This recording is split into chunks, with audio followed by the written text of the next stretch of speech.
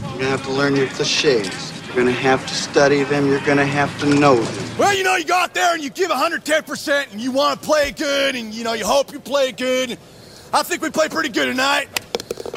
Well, there's no I in the word team, and this is a team effort. 10-5 touchdown. Oh, man, you just got to play one game at a time and go out there and give 110%. All right! Play ball. Hiya, film freaks, and thanks for saying yes to the 88th edition of Scoring at the Movies. We sift our way through sports flicks and we spoil them from front to back. I'm the idiotic goofball who can't afford to fix his broken windshield and who's talked out of his ass a time or two. Not quite like Jim Carrey, but metaphorically speaking, Ryan Ellis. And here's a person who has angrily scribbled the words laces out 2,000 or 3,000 times in his life, Christy Gregorio. Alrighty then, Ryan, let's do this one. You don't talk out your ass quite the same way as Jim Carrey because your ass actually speaks German as opposed to English. It's weird how that worked out, but you can't explain these things. It's just got a mind of its own. Useless trivia for you. Did you know that Einhorn, which is the Sean Young character's name through most of the movie, until we find out the big mystery reveal. I think I know what your trivia is going to be. It's German for... unicorn? Correct. There we go. Which is two things. One is, of course, the horn, dick, basically, penis. Will we go R-rated today? I don't know, maybe. And the other is that it's unusual. When this movie came out, I would have been 13, and I'm pretty sure I saw this in the theater, or shortly thereafter. Was it R-rated, though? No, I mean...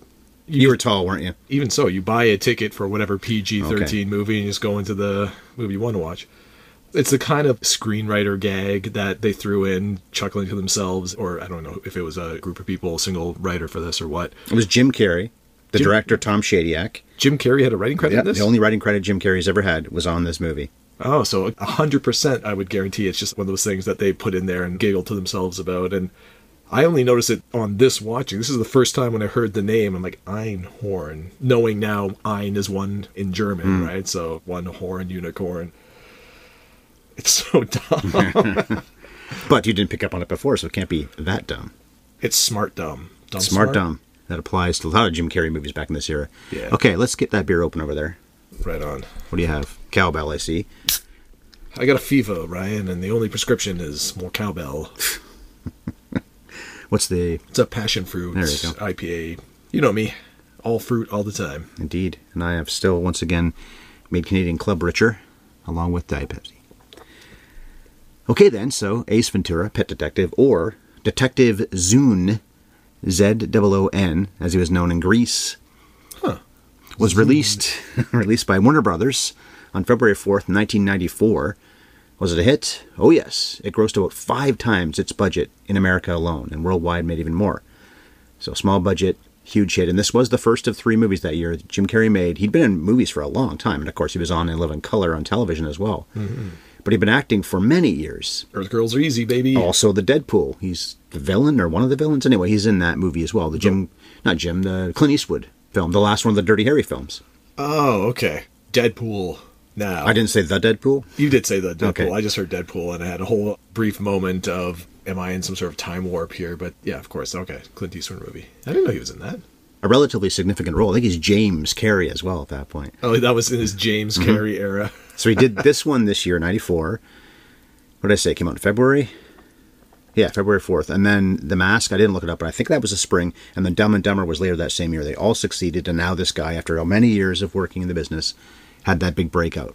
People probably think he was an overnight success, but I'm sure he'd tell you, no. Took a while. And then, of course, everything he made, well, not everything, but most things he made for a while there were big hits, or The Cable Guy wasn't a big hit, but it's a cult movie now, and it made him a lot of money. I liked The Cable Guy a lot when it came out. I know people ragged on it, and I think it's gotten a little bit more favorable retrospective reviews now, but Dumb and Dumber is still one of my favorite slapsticky comedy movies of all time. The funniest of those 3 that year, I think, too. That's unquestionably true. I think it holds up reasonably well, given the fact that it's 27 years old now, but this movie, as the first of that trio, and really the first starring role that Carrey had in a big movie anyway, you really understand why in 1994, in this period of time when slapstick comedy and over-the-top physicality was really becoming popular, thanks to movies like The Naked Gun and stuff like that leading the way, why he became such a huge sensation. He had it. He had it. Honestly, it makes me a little bit sad to think of how his career ultimately evolved once he took that outspoken, I don't want to get into like political discussions around things like vaccines and stuff. But he was an anti-vaxxer with Jenny McCarthy when they were dating before anti-vaxxing was so big the way it is now. At about that period of time, his career also took a real nosedive. Not just because I think he got blackballed or anything. I do think that was a factor, but he also quite outspokenly wanted to be taken more seriously as an actor, so I think he very purposely turned away from silly comedy at a certain point in his career. And fair play, he's a good actor too. I don't want to take that away from him, but he's before the decade genius was over, he did one of my favorite movies that anyone's made, certainly that he's made, The Truman Show. And then a few years after that, he does Eternal Sunshine of the Spotless Mind. Bev and I have done podcasts for both of those on the Top Runner project. And Man on the Moon was the year after The Truman Show. And they all have comedic elements, but they're not really comedies compared to what this is. So he was taken seriously long before the Jenny McCarthy anti-vax thing. But it's funny, you look at his resume, and apart from Dumb and Dumber 2, which could have been a big hit, it wasn't. Maybe they waited too long, for one thing. Good. But that was one of the last, if you want to call it, prestigious releases he's had, and that was quite a while ago. Well, even if you just look at his comedic library of movies, once he took that turn, like you said, towards Truman Show, Man on the Moon, all of those more serious roles. The Majestic. Yeah, The Majestic, yeah. Bruce Almighty is like the one silly comedy I can think of him starring in around that era. That was huge. That I remember him starring in, period. And certainly that was any kind of hit. And then subsequent to that, like you said, he hasn't really had any starring turns. And I know he's a lead on a TV series on Apple TV or something now, I think. Right? Bev and I saw it, I think it was 2 seasons worth, and they canceled it on, I think it might have been HBO, actually. Jeff Pickles was his name. Why am I forgetting the name of it? Bev would know. Anyway, yeah, that was a show he did for a few years. Kind of wild to think of, because he's not untalented, obviously. He's not super old. It's not like he's remarkably talented. Exactly. You said a few minutes ago, genius in this movie. Okay, well, elaborate on that, because when you walked in here tonight, you said this would be a short conversation. It's already gone longer than you predicted the whole podcast might go, just talking about Jim Carrey. Yeah. I would agree that this guy has incredible talent. Genius may be a little bit strong, but he's somewhere in the rank of that, the way you'd say Charlie Chaplin was, or Buster Keaton back in their day. Yeah. Richard Pryor as a stand-up comic, I guess, more than an actor, of course. Eddie Murphy probably is somewhere in that category as well. But in this movie, not many people would try this or would succeed at this. I wasn't really a big fan of the film, but I do want to hear what you mean by genius then. I mean it mostly from the same perspective that you might describe Michael Richards, Kramer. Okay, there you go. Yeah. Like, I know what you're saying now. Can anyone else be Kramer in the way Michael Richards is Kramer? I don't think so. And can anyone else do Ace Ventura, The Mask? Certainly, because think of the physicality of that performance, whatever you might think of the movie. Dumb and Dumber is a much less physical comedy role for him. There's still a lot of facial expression that is involved in the performance. And there's a lot of silly physicality to things like the neon tuxedo, sword fighting with the canes and stuff like that. In this movie in particular, he's really Jim Carrey to 11 as far as that physicality goes. Didn't always work for me either, but again, in a retrospective look at the movie in 1994, seeing how this would have been different enough from the slapstick satire that had come before. It was dialed up to the next level, but he pulled it off. It's juvenile, don't get me wrong, it's super juvenile, and me at 40 years old doesn't really appreciate a lot of it, but I had to tip my hat to him because nobody else was doing it like this or anywhere close to this well. Apparently Rick Moranis and Adam Sandler were 2 people that were thought of for the role. Sandler Rick couldn't have done Moranis? Yeah, it would have to be a different movie if it was Rick Moranis. But I also read that in some of the original writing, I'm not sure if Carrey was always involved as a writer or if it was more that he got a writing credit once he was cast and then, okay, let's rewrite this. I'm sure it had a lot of rewrites. Yeah. And I'm sure, I guarantee there were a lot of improvs on the set as well. Oh, yeah. So maybe Carrey wasn't an original writer. But I was reading that it was more of a movie where he was, I don't know about Forrest Gump exactly, which was the same year as this, by the way. But he wasn't this extreme extrovert. One of the biggest extroverts you'll ever see in any movie. The original character. So maybe Carrey's contributions changed that. Then Moranis makes a little bit more sense, although he can go big too. He's the funniest thing in one of the funniest movies ever, Ghostbusters. He is. It's just, I'm trying to picture, and we've talked about this in other movies when we've talked about alt casting that could have been. But yeah, if you cast Rick Moranis, it can't be as physically silly. It can be big, because you're right. When he's playing the accountant character, whose name escapes me right now, in Ghostbusters. Lewis, yes. He is probably one of the best things in that movie. this is going to sound weird to say, but that kind of performance out of Moranis is kind of like an understated big, if you know what I mean. Like, he's not out there. He's just silly enough that he stands out. He's not a cartoon. Because Right. two of the movies that Carey made that year, his character at least, is truly a cartoon. The Mask, anyone who's seen the movie knows what that is all about. And seeing this movie, he is. The rest of the movie is pretty normal. Udo Kier, who plays Camp, the guy at the party, when the do not go in there. Yeah. So he's the one that's running that party. He's a serious actor. He's from, I think, Germany. He's been in 160 plus movies. The idea was to cast somebody who's not typical for this kind of movie and then have him play the kind of role he usually would. He's not trying to be funny, and he's not. Courtney Cox has a pretty ordinary type of role, but she's not really playing comedy. She's not really doing anything other than being the supportive girlfriend, although she's got a lot of screen time and she has second build. Sean Young doesn't amp it up all that much. Tone Loc doesn't really. The biggest overactor in the whole movie, other than Jim Carrey, and he's the biggest overactor by 20 miles, is Dan Marino. Yeah. He doesn't have a lot of acting to do in this. He only ever made one movie, and this was it. As an actor, he did consult on Any Given Sunday, which we covered way back at the beginning of this podcast. And that makes sense. That's a Miami set movie, and that character could be Dan Marino, the Dennis Quaid football quarterback. Could be. Can't remember the character's name now. Yeah. So anyway, when Marino does quote-unquote act, you can see why he didn't do it again. Yeah, this was not exactly the star-making vehicle for Dan Marino that maybe he thought it was going to be.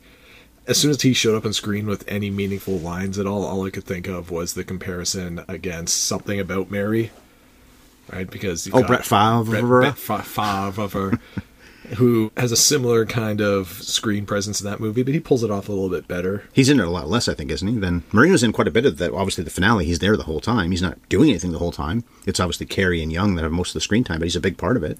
The most impressive part of that is his bloody hairline. He's like you, Ryan. You have a proceeding hairline. The guy has got to be in his late 30s, I would guess. Maybe so.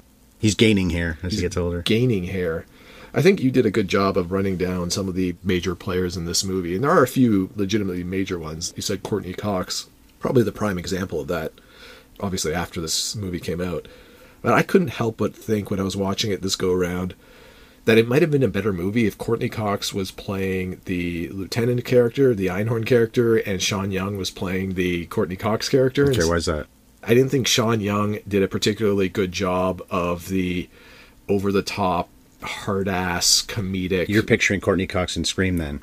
Yeah. Because she did that in Scream. Not just Scream, though, but she does a forceful, comedic personality very well a number of times in her career. Cougar Town being a great example of her comedic chops. I know, obviously, Friends is her big role, but she's a very understated character in that show. Much more over the top in Cougar Town. I didn't love Sean Young's performance in this movie, and I thought Courtney Cox was underutilized. So I thought, you know what? If those two roles were flipped, if Sean Young was given the, like you said, by-the-numbers facilitator character in this movie just to get Carey from point A to point B, and you give Courtney Cox the opportunity to really ham it up, I think it's a better movie. That's interesting. I hadn't thought of that before. Well, you talk about the score factor. We always do that. We'll do it right now. Courtney Cox, at this age, even the age she is right now in 2021, but especially in 1994, and Sean Young, too, for that matter. They're both stunning. Beautiful women. Jim Carrey, great hair, very lithe, Yeah. flexible. Good-looking guy at times, sure. He gets it on early in this movie, too. Well, that's one of the things that doesn't make sense, though. The way he is, the way he's so over the top and annoying, and such a weirdo and a loser in so many ways. Oh, loser, is that what he's always saying?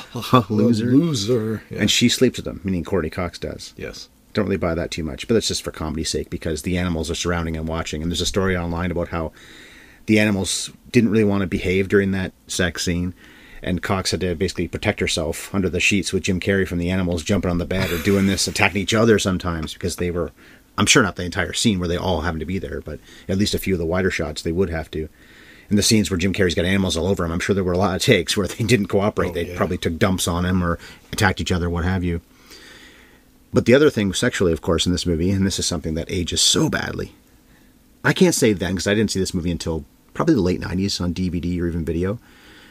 But I feel like it wouldn't have been all that classy or really all that funny even then. And that would be the transphobia. Yeah, you're talking about the Einhorn reveal at the end. That Sean Young was always playing a man, supposedly. And I guess in the shots of Ray Finkel, when she was a kicker for the Miami Dolphins, That's actually her with a mustache and a wig or something. Yes. I wouldn't have picked up on that, but I read it ahead of time that was the case, looked and thought, I guess I can see that. That's pretty good because she just looks like a dude. Yeah, it's well And done. yet Sean Young doesn't have a mannish quality, I wouldn't say. No, not at all. It's a little bit odd, but when Carrie's trying to out Einhorn at the end of the movie and he's ripping her clothes off bit by bit, she's a fantastically beautiful woman. And that's part of what doesn't age very well either. It's one thing for everyone to overreact to having kissed her. Yeah, that was awful. That's what I'm saying. I don't think that would have been all. I guess it probably was, because that's one of the more famous things from this movie. But it seems to me that would have been that funny then. That, okay, you kiss somebody. I thought they had sex. I haven't seen Ace Ventura. Not true. I saw this movie on Netflix maybe 3 months ago, and I must not have been paying much attention because I didn't remember that they didn't sleep together. Because when he finds out in all his deductions, Einhorn is Finkel. Einhorn is Finkel is Einhorn. All that stuff, and realizes, I got kissed by a man to do all the things that Ace does. She kissed you. For crying out loud. If you'd gone to bed, well, then you would have realized what was going on because apparently the penis is still there. Come on. We don't need to dwell on this too much because I think people that watch Ace Ventura now either think it's funny or they think it's awful. I was more embarrassed for them. Even then, it just feels like you're going to go this far over the top. And then it's obviously played for a gag that when they find out, meaning all the cops do, that Einhorn was always a man. I know I'm dead naming, but just to explain the situation for those who maybe don't remember this part of the movie.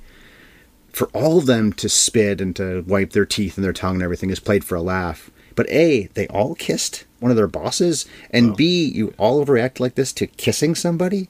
What the hell? Grow up! I couldn't remember the specifics of the ending, to be honest with you.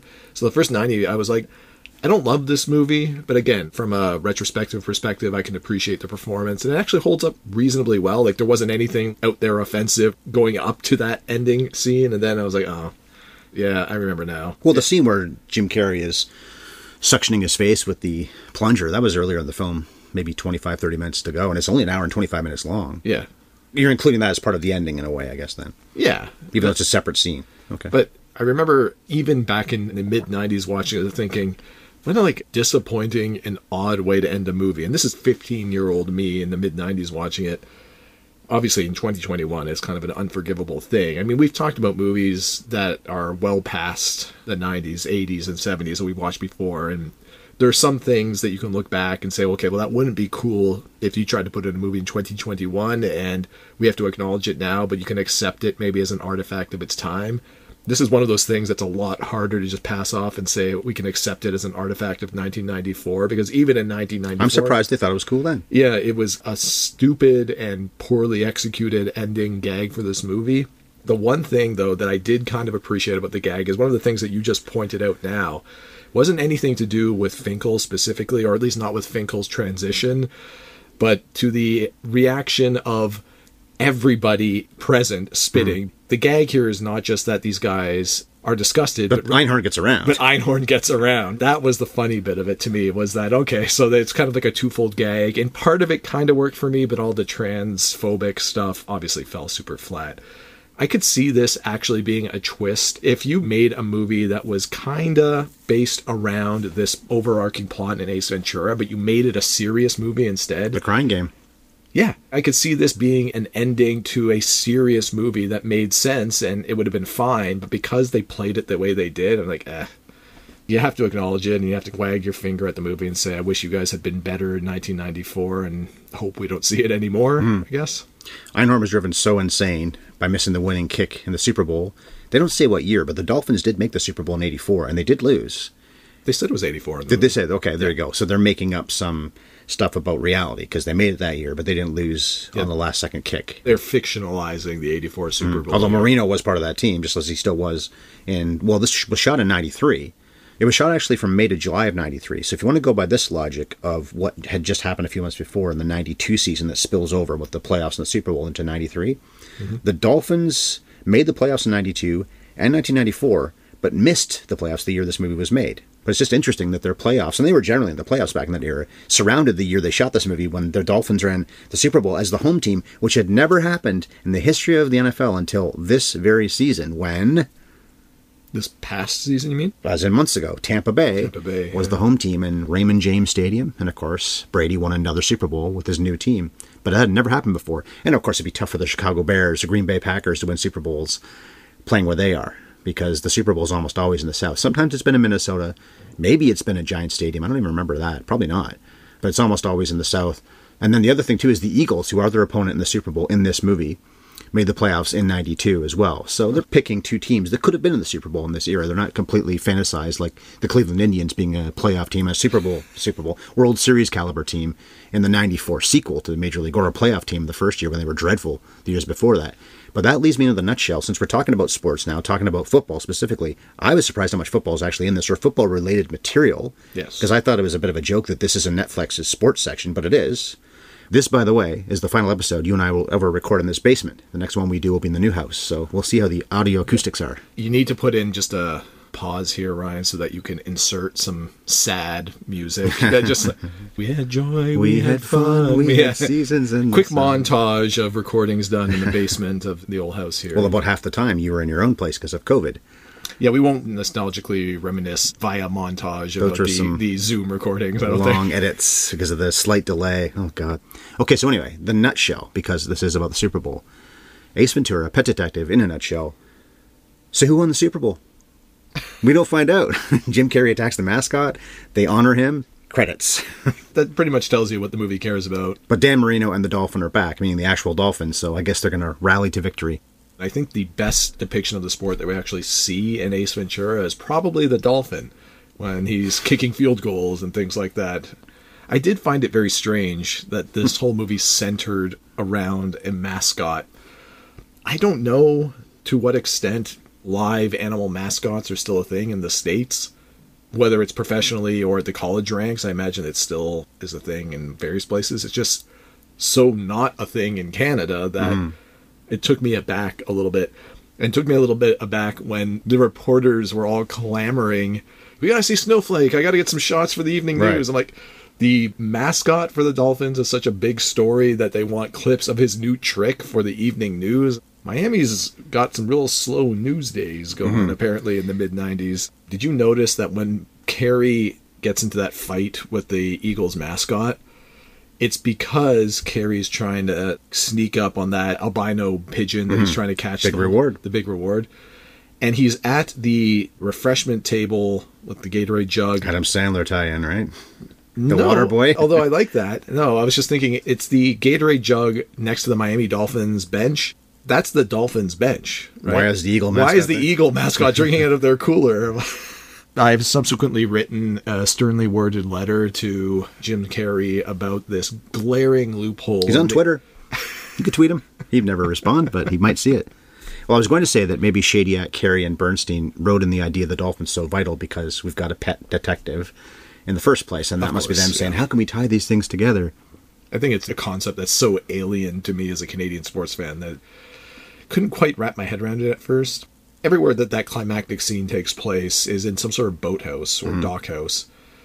So presumably that's on the open water, and Snowflake could just swim down beneath the doors and get away. Free Willy, Snowflake. Yeah. Free Snowflake. It's not like they have her in a tank. They're just in like a boathouse. I hadn't thought of that. Well, maybe it's not actually open to the open water. I think the bigger question is, how did they get Snowflake and Dan Marino back to that game so fast? Because it was going on during all the events at the end when Ace is humiliating this person who may be a villain. Well, is a villain and a terrible person, but it's pretty hard to watch Sean Young's reaction, actually, because she does have that shameful look of, I'm being stripped naked here right now, and they're all just letting it happen. There's a bit of a pathos moment that Sean Young plays there. But how do they get everybody back to Joe Robbie Stadium? Even if that was 10 minutes away in time for a football game, he has to get suited up, meaning Marino does. They have to get a dolphin in a tank of water, which they don't have, a portable one in the first place. If this was the day before, fine. If it was hours before, fine. But it was during the game when this was all happening at the end. Actually, that's true. They never do explain the dolphin bit of it, do they? Getting Marino there makes some sense. Ace is driving him, and they're both hanging their heads out the window of the car. Yeah, and we know one thing about Ace Ventura. Well, we know a couple things, but we know one thing about his car specifically, and it's that it is a high-performance machine. Right. He has to put premium in it, so that thing can really tear up the road. So it doesn't surprise me that Marino gets there on time. But you're right. The logistics of getting Snowflake from the crime scene to the stadium, it doesn't make sense. They have the tank set up in a public space that everyone can watch, right? Which they would if this hadn't happened. Okay, fine. Which makes sense. But how did they get the dolphin in there without interrupting everything? Airlift? They really missed an opportunity for an Operation Dumbo Drop moment here. It's could have just like gotten a military helicopter in there and airlift, or a Star Trek 4 moment, right? Just Admiral, there be whales here. no, there be dolphins here. Oh, right. We see Jim Carrey do a significant amount of Star Trek He impersonating. does a lot of impersonations of other movie characters in this, a lot of references to other films. There's also a lot of time-specific references in this. Some of them were even lost on me. If you're 12 years old and you're watching this for the first time now, some of these references would make no sense to you. That was true At about all. Robin Williams' performance as the genie in Aladdin. Some of it was timeless because he was doing impressions of people like Peter Lorre, who even at that point had been long dead. But anyway. Well, maybe the critics didn't like the logistics of getting the dolphin from the beach house or the boathouse, whatever it is, to That's what they did. Joe Robbie, because they didn't like this movie very much. 49% of critics on Rotten Tomatoes, 4.9. Average was 4.6 out of 10, 61 reviews, and 57% of audiences. So that's 2 splats. The sequel, Ace Ventura 2, Ace Ventura When Nature Calls. Yeah. I forget there's a 2 in there. 25% of critics on Rotten Tomatoes, so even worse. But the audience is 72 For this or for the sequel? for the sequel. I haven't seen the sequel in a very long time either, but it has some very memorable moments in it, for sure. One of the more iconic moments of Jim Carrey's career is when he's hiding out the fake rhinoceros and he gets overheated and the hatch sticks and he has to crawl his way out the ass of the fake rhinoceros while a safari group is coming by. Oh, and that's watching. that movie, okay. That's a very funny scene. It's kind of gross and weird, but it's very funny. Jim Carrey, as we've said already, is very committed, though, so I can see him come up with that idea, let alone saying, oh, I'll do that. He probably thought of it. Yeah. Well, this movie was a success at the box office. Like we said, it was 16th in 1994. The Mask and Dumb and Dumber made $100 million, though, so they were even more successful than this was. And the movie we covered that year, Angels in the Outfield, was 26th that year, so also a pretty good success. Not R-rated like this was, though. Slightly less directed at teenagers than this was. Completely innocent. Ace 2 outdid even this, though, and was the next year, in 95. It was 5th at the box office that year, and it had the second biggest opening weekend of 1995, behind Batman Forever, which Jim Carrey was That makes also sense.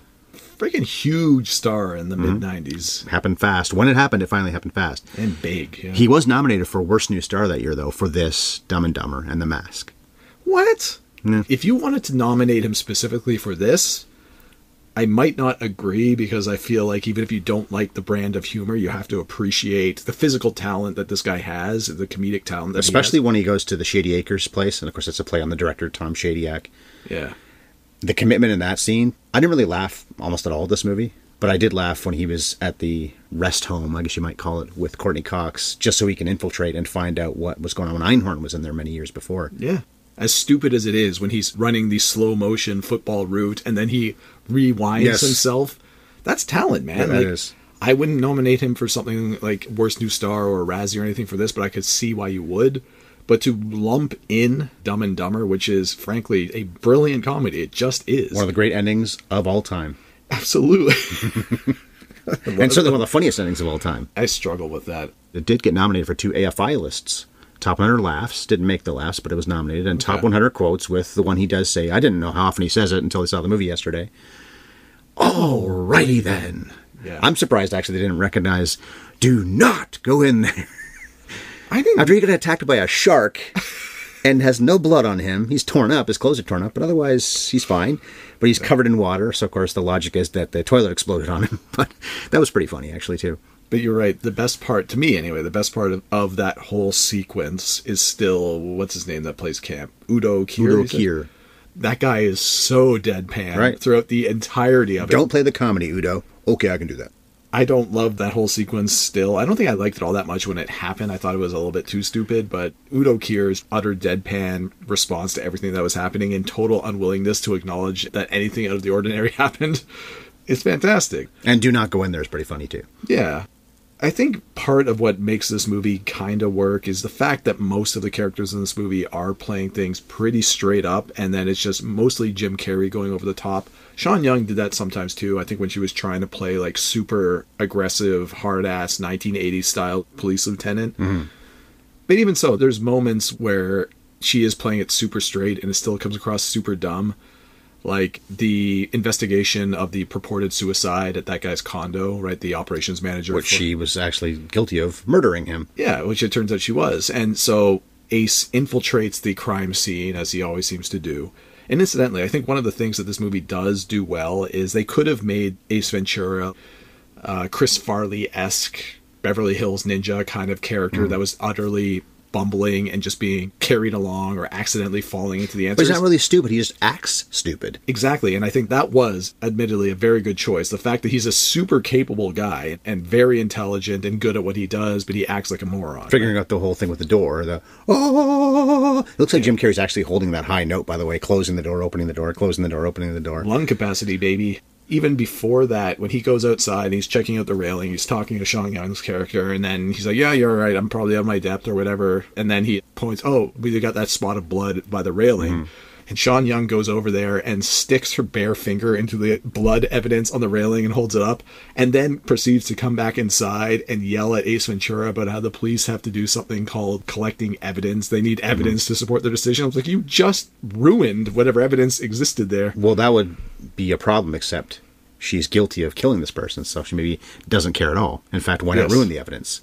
This movie, much like Scream, which Courtney Cox was in, that's as much of a mystery as a horror film. And this is as much a mystery as a comedy a lot of the time, because of the Einhorn thing, trying to figure out who even kidnapped both the Dolphin and then the Dolphin's star player, and the Einhorn twist, which you didn't really even need in this in the first place, just finding out who actually kidnapped Marino, except having the grudge against him for not holding the ball properly.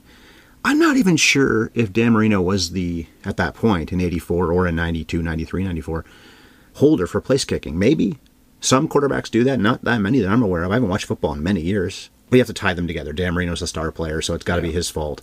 And Finkel obsesses, writing laces out thousands of times all over the bedroom and everywhere else, and never getting over it. And at the same point, also happens to go through something, identifies as a woman. And Sean Young looks beautiful, so this is somebody who's not really well cast in that way. I think you're right. Maybe Young and Cox reversing roles would have been more fun.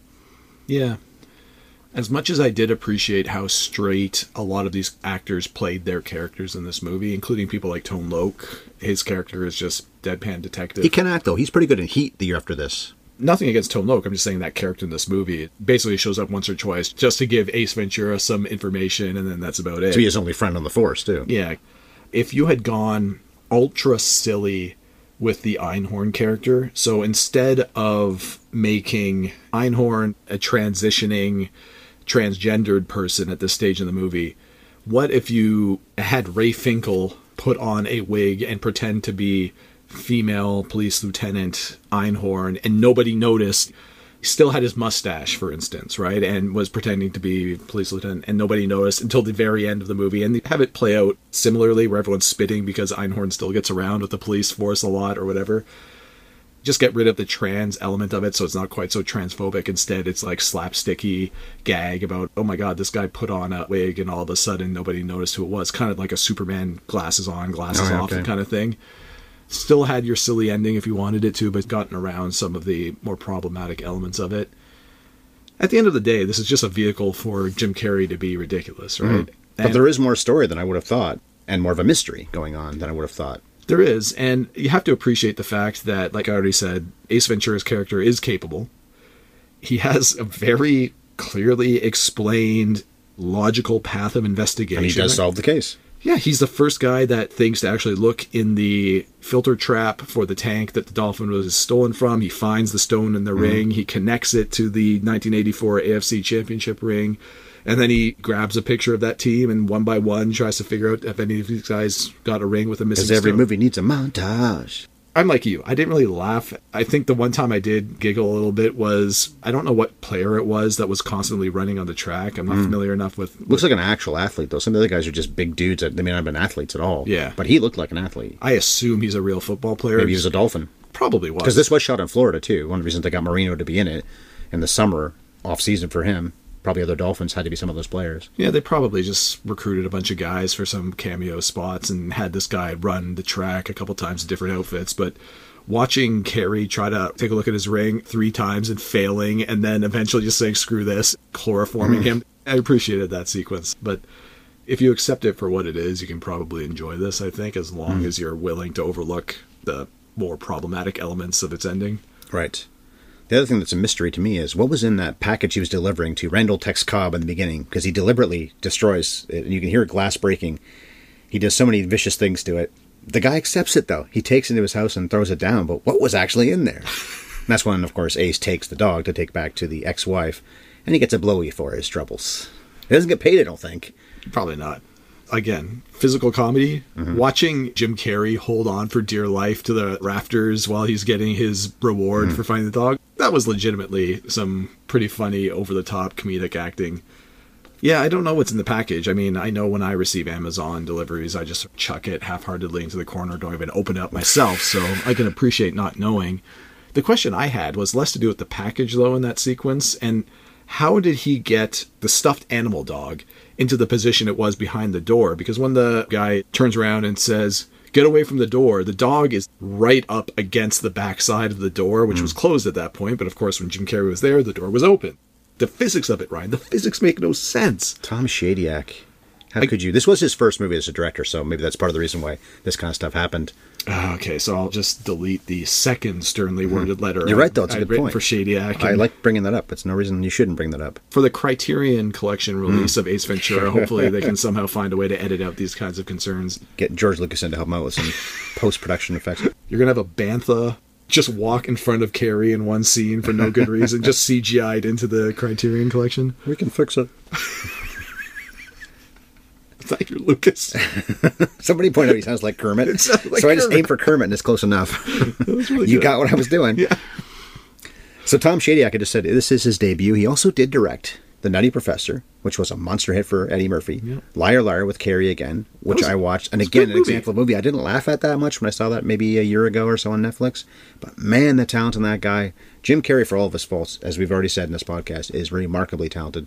And Shadyac also directed the two Almighty flicks. So Bruce Almighty, which was a monster hit, and Evan Almighty that Steve Carell was the star of. I don't think Carrey's even in it at all. Don't think so. No. Although Morgan Freeman plays God in both. But the first Bruce Almighty was huge. This was big. Liar Liar was big. Nutty Professor was big. Shadyac has a hell of a resume as a director, or had. He hasn't really done that much in the last little while. You'd think with all those comedies in his resume that he'd be getting knocked. Maybe he did have his door knocked down. He said, I don't want this anymore. So neither he or Carrey are really doing what they used to do, which was make mega blockbuster comedies in the 90s and into the 2000s. By the way, a few more cast members we'll talk about before we wrap here. Noble Willingham is a very small role. He's the bad guy in Last Boy Scout. He's Shelley, the guy who owns the fake football team in that movie. Is he? Yeah. I think he's the owner of the team. He is, yeah. Yeah, Riddle. I So he didn't plays another recognize him football at owner. all. And this was a couple years after Last Boy Scout. Yeah, a very small role. I thought maybe he'd be in the movie more. And Troy Evans, who's the guy who gets killed, he's put actor. If we ever do Ed, we'll talk about Troy Evans again. I don't think we'll ever do Ed. Troy Evans is one of those that guy actors from this. He was on ER for many years. Yes, he's one of the front desk guys. particularly a TV actor from the 80s and 90s. You'll recognize his face in an instant. Jim Carrey's landlord was a landlord in The Wrestler. Mark Margolis, who's also Hector Salamanca That's who it was, Hector, yeah. in Breaking Bad and Better Call Saul. And he was also briefly, I forget this role, I think maybe he was one of the loan sharks in Hardball, which we covered earlier this year. So he's been in 3 movies we've covered at least, and maybe it's more than that. And then David Margulies is the doctor at Shady Acres, who is the mayor in Ghostbusters. Yes, yeah. Okay, the depiction of the sport, is it actually a sports movie? Netflix says so. We said so when I suggested to you to do something easy and quick. The movie's so short, that helps. Does help. But there is more football and football-related scenes and talk of football a lot in the whole film than I remembered when I watched it not that long ago. We've covered more spurious examples of quote-unquote sports picks than this. Yeah, that was pretty much my response to you when you threw it out there. It'll be easy, and we have covered movies that are more spuriously connected to sports. I was reading also that the time that Finkel, well, I guess Einhorn now, I'm dead naming again, sorry. But when Einhorn kicks a football, they just dressed, what's his name again? The Dolphins kicker at that time. Oh, if you said it, I'd know it. In the clothes and had the actual kicker kick the ball through the roof of that boathouse thing. And apparently the guy did it over and over and over again. They only had one shot on camera, but they got all kinds of takes. He successfully Yeah, did it. he's that over- good a kicker. Yeah, I believe it. You know why? The laces were out. The actual depiction of the sport is almost non-existent. That's why I was kidding earlier on about Snowflake being the most... But the sport is discussed so much, though. Oh, the whole movie revolves around it constantly, for sure. I did appreciate the fact that they actually played the dated news clip of the fateful kick in 1984 where Finkel missed the field goal, and the sports analysts within the world of the movie purposely pointed out that they thought the laces were out. And so Or at that time. Okay, right, yeah. yeah, so trying to contextualize, I think, a little bit more just how disconnected from reality Ray Finkel turned Einhorn was, because his whole world revolved around a fiction to begin with. The laces were in, and then I missed the kick, and then my whole world collapsed. It was all based on a lie to begin with. It was a cruel little needle that they stuck into this movie. I wonder if that's supposed to be a reference to Scott Norwood. Wide right, Super Bowl, Buffalo Bills. He missed a kick. Not an easy one. It was about a 47-yarder, but he missed it right. Al Michaels' famous call, wide right. And he was still there, I'm pretty sure, that next year, but I don't think he played too much longer. It was a Mitch Williams kind of thing with him. Oh, really? Either the team drummed him out of the sport or the league did, or he just lost confidence. I didn't really follow the NFL that closely back in this era, but was that during the 3-year run that the Bills had to the Super Bowl? 4-year run. It was the first year they went against the Giants. They lost against them, then lost against Washington. Okay. That was a blowout. The Giants game obviously was close because they could have won on that kick. And then Dallas beat them up 2 years in a row. To be a kicker in the NFL, there's instances of this kind of thing happening, not just in the Super Bowl, but even during the regular season, when you've got a climactic kick for a win in an important game, and you miss, and then it just destroys you mentally, and you just lose the confidence, and you're never quite the same player. Mm-hmm. It's very much like the closer role in baseball. Or Bill Buckner. I guess it could conceivably happen to any player. You cannot recover psychologically from it.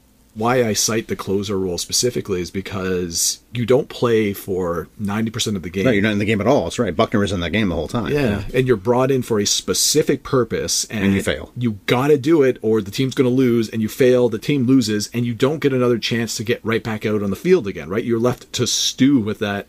In the case of a kicker, you'll probably get a chance the next game at some point, but in the case of a baseball closer, certainly, you might go games before you have another chance at redemption, and in that time you're just left, I'm sure, thinking over and over and over about that loss, particularly if it happens in the playoffs. And that's what happened, well, Super Bowl at least, to Finkel/Einhorn. Mitch Williams. You said Mitch Williams for sure. Yeah. Didn't pitch too much longer after that happened.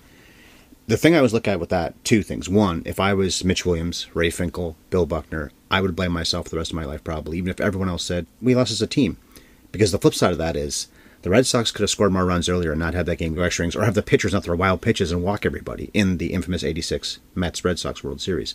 The fictional game here, Marino could have thrown one more touchdown, and they would have needed that kick. That's right. Mitch Williams, the Phillies could have scored more runs, and it wouldn't have mattered. So that's why you say we lost as a team, because why didn't you do more earlier in the game, or you, or in the case of Marino, because he's playing the whole time, you personally do more. The closer couldn't do anything until he's brought in.